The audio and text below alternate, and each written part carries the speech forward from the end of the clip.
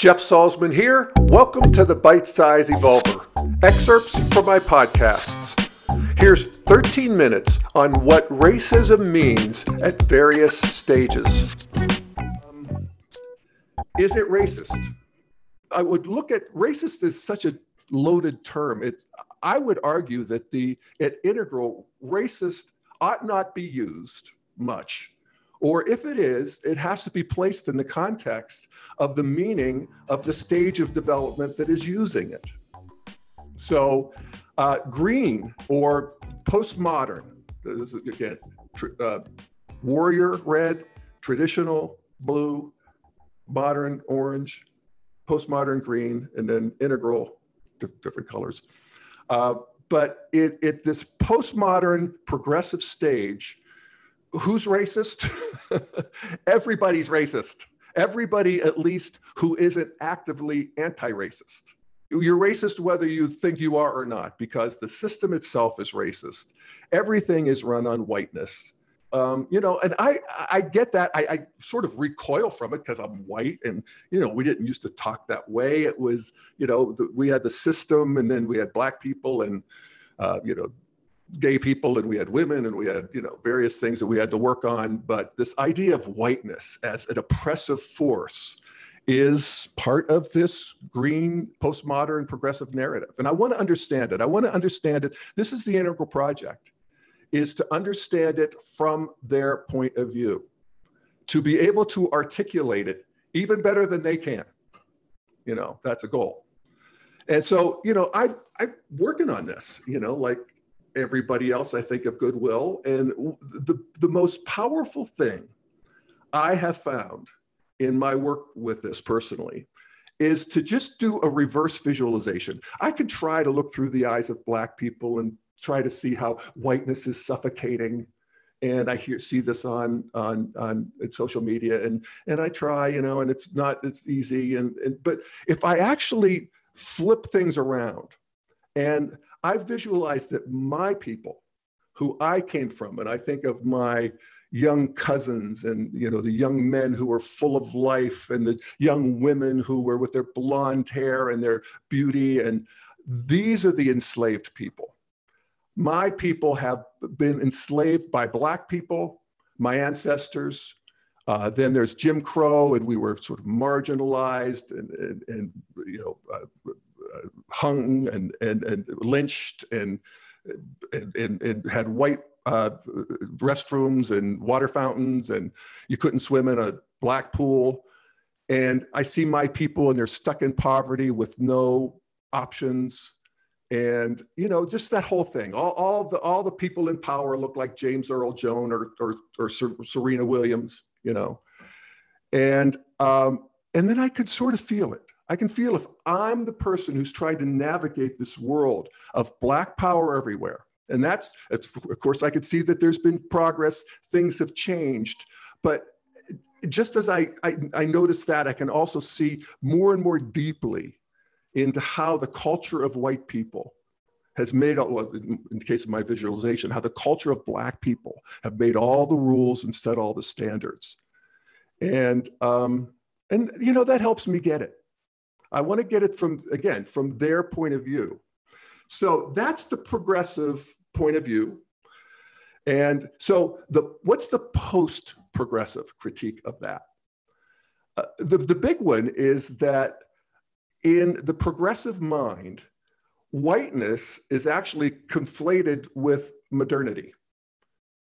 So all of the things that makes modernity, and that is, clocks, arithmetic, corporations, pharmaceuticals, the whole modern world. It's not just the modern world that human beings grow into at a certain stage of development, which is what integral or any developmental thinking would show you.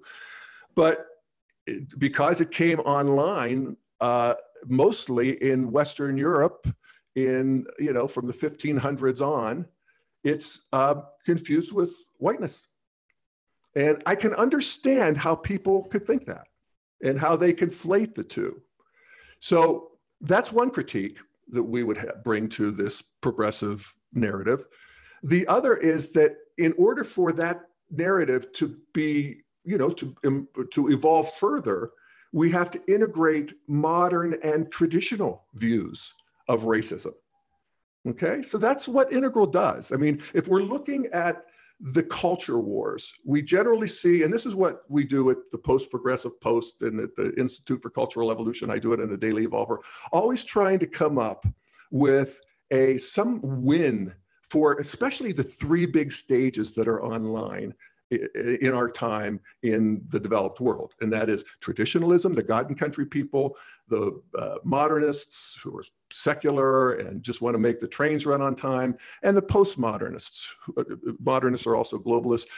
Postmodernists who are multicultural, eco-sensitive, all of that good stuff. All three of them are completely appropriate stages of development.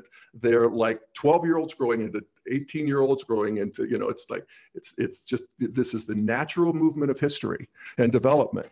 And they all have pieces of the truth, and they all have pernicious aspects. Mainly their pernicious aspects are the ones that say that we're the only appropriate worldview, which they all say. All three of them say that they're the only appropriate one, and they think that when the world starts thinking the way they do, then we're all going to get along. And Integral says no, that the fight itself is part of the evolutionary process. So we want to integrate the modern and traditional views that I'm going to look at here. So what's the modern view of racism? This is the secular one. We want to live in a colorblind society when we want to judge people by the content of their character, not the color of their skin. Martin Luther King actually said a lot of things that were progressive, but he was also really got that modern classic liberal thing of everybody just gets to be equal, and then we judge everybody on that standard. And so modernists, of course, understand history. They understand slavery, they understand Jim Crow, they understand, redlining and different things that, continue to this day. The fix for modernists is to stop doing that stuff, make it illegal. And so the great modern response to America's racial history was the Civil Rights Act in 1964. And that just makes it illegal to use race as a factor in public life. And the wrong way to fix that is to start demonizing whiteness, which is what you progressives are doing. And so, a modernist will inveigh against articles like this. There's really a lot of antibodies to it. And, as integralists, we want to see that. And we want to notice that. And we want to see the correctness of that. That's absolutely essential. But we also have a critique of modernity and of classic liberalism. And that is that it's largely materialistic. It's secular. The interiors, to use Ken Wilber's quadrant theory, the non-material reality is, reduced to atoms, and, thought and consciousness are reduced to synapses or some, function of the meat of the brain. And it lacks soul and an understanding of karma and emotional intelligence that, progressives get. So do traditionalists, but modernists, want to just iron all of that out and create what I would call a mean modernity, sort of a modern flatland. So we'll take all of that into account, both the good part, we colorblind, content of character, freedom, everybody in, modern, but they're lacking these interiors, this cultural stuff, the consciousness stuff.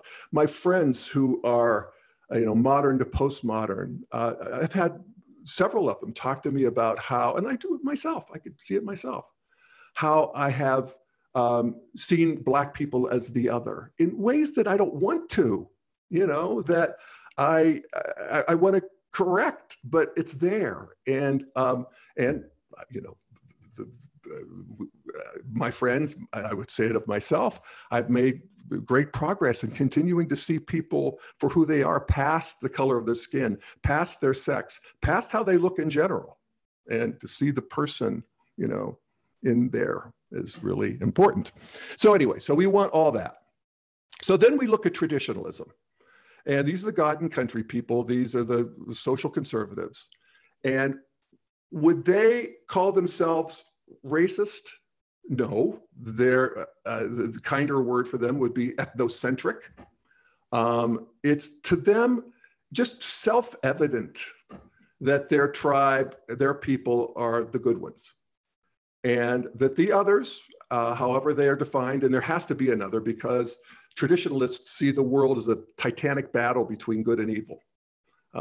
And so, the other side, they may not be evil, they may not be even bad, but you can't totally trust them. That's the bad part. We don't want that necessarily. But we do want, what's the good part of that, I guess, is maybe the better way of thinking about it. And that is that there is actually a soul to one's people and one's ancestors. And that's not going to just be blenderized and homogenized by modernity, which modernity wants to do.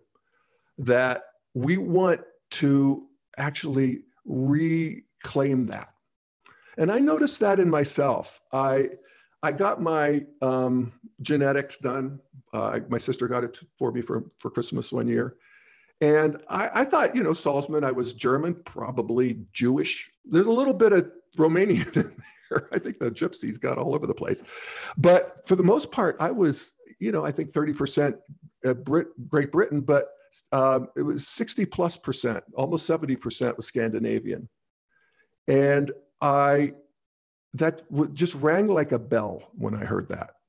And it made me realize why it was when I went to Sweden and Denmark.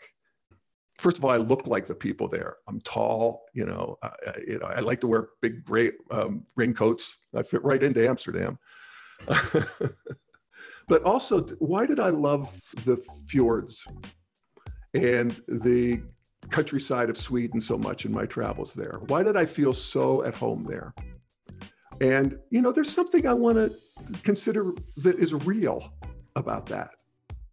And so in traditionalism, I want that. So the post-progressive view of racism is that, we want to see that there is this whiteness conflated with modernity. We want to at least understand that. We want to have the colorblind society. And then we also want to honor our, the blood. And you got to watch that bloodline thing, but but only because it's so powerful and so delicious and so rich to think about your ancestors in that way. So we want all of those to be online. And